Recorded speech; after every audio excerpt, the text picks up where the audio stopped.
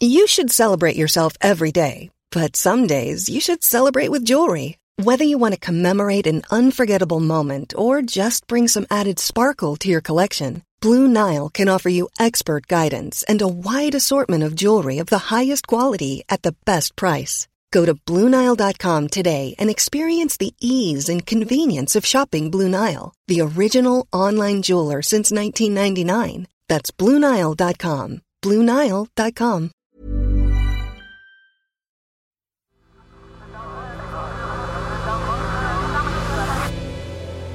The Sense Maker.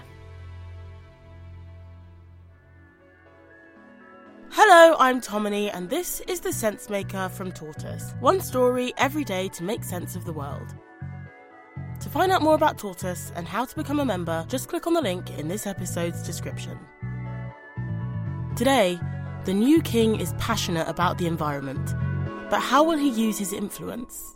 The eyes and hopes of the world are upon you, to act with all dispatch and decisively, because time has quite literally run out. That's Prince Charles, now King Charles III, addressing world leaders at the UN climate talks in Glasgow last year. We are faced at this moment with the horrifying effects of pollution in all its cancerous forms. There is the growing menace of oil pollution at sea, which almost destroys beaches and certainly destroys tens of thousands of seabirds. And that's Prince Charles in 1970, giving his first big speech on the environment. There's no doubt about his sincerity. He's cared about nature for a long time and kept speaking up even when he was dismissed as an eccentric. But can he still be a champion for green causes now he's king? We'll get spades in the ground to make sure people are not facing unaffordable energy bills. His Majesty's government has lifted the ban on fracking in England and will issue more licences for drilling in the North Sea to cut the UK's reliance on imported gas. While Liz Truss says she will speed up deployment of renewables such as solar and wind, the commitment to extract more fossil fuels looks like it puts her at odds with the king. Jonathan Porritt, a former director of Friends of the Earth, was an advisor to Charles when he was Prince of Wales. He says that Charles knows a king must be more diplomatic than a prince. I would imagine that some of his conversations with Liz Truss as our new Prime Minister will be robust, but I don't expect them to go outside of the privacy of those meetings. He's quite clear that he's not going to be taking on a campaigning role as our constitutional monarch, and couldn't have made it clearer to everybody that once he moved from Prince of Wales to what he's doing now, our constitutional king, that he would obviously be taking a very different perspective. Not everyone can afford to drive an Aston Martin, which is converted to run on surplus English wine.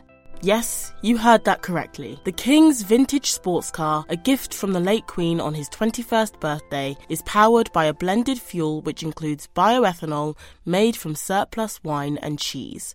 He's also an exponent of organic farming, converting the farm at his country home in Gloucestershire in 1985. And he's not just a wealthy individual, of course.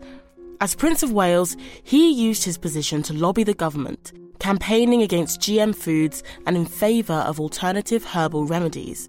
His letters to ministers were known as the Black Spider Memos because of his scrawling handwriting. Charles's environmental interests can seem very diverse, from treasuring rare species of plants to campaigning on behalf of small, family-owned farms. And he does have a tendency to pick and choose on science, agreeing with the consensus on climate and swimming against the tide on homeopathy, for example. It can seem a bit of a soup of ideas, but people who know him suggest his prime concern is the impact of a capitalist system that's driven entirely by making profit rather than any wider consideration. I think what people never really understood was that although he was talking about individual issues, whether it was climate change or deforestation or organic farming, these individual issues, causes, if you like, were underpinned by some much deeper considerations. And I think the most important was that he could never understand why we had settled on a system of economic progress which entailed making war on the earth, basically, that caused inevitably the destruction of most of the natural capital on which the whole future of humankind depends. That was to him totally mystifying. There's a spiritual dimension to his philosophy too, and that's where he parts ways with many of his subjects. And the second thing was that there was always a very penetrating spiritual perspective on this, that we shouldn't just be more respectful about the earth and the natural environment, but we should have a more reverential approach to understand some of those deeper connections between humankind and the created world. Ready to pop the question? The jewelers at BlueNile.com have got sparkle down to a science with beautiful lab-grown diamonds worthy of your most brilliant moments. Their lab-grown diamonds are independently graded and guaranteed identical to natural diamonds, and they're ready to ship to your door. Go to BlueNile.com and use promo code LISTEN to get $50 off your purchase of $500 or more. That's code LISTEN at BlueNile.com for $50 off. BlueNile.com, code LISTEN. As Prince of Wales, Charles set up forums for businesses with the aim of cutting emissions and working on environmental sustainability, as well as writing books and giving speeches. Two concerns came across loudly in Charles's speeches. First, that climate change is an urgent threat to human civilization, and second, that the domination of our food supply by a handful of big businesses has significant drawbacks. Nowadays, those views are mainstream.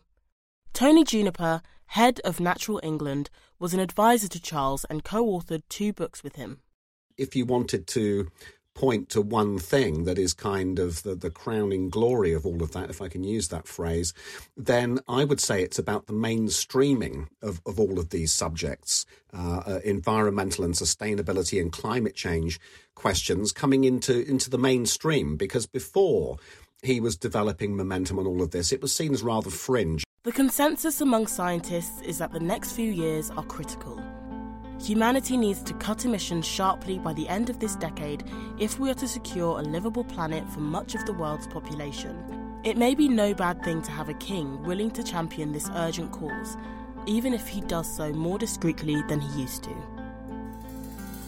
Thanks for listening to The Sensemaker.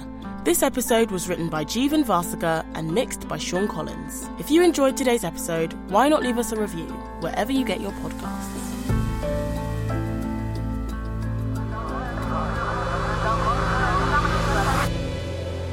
The Sensemaker.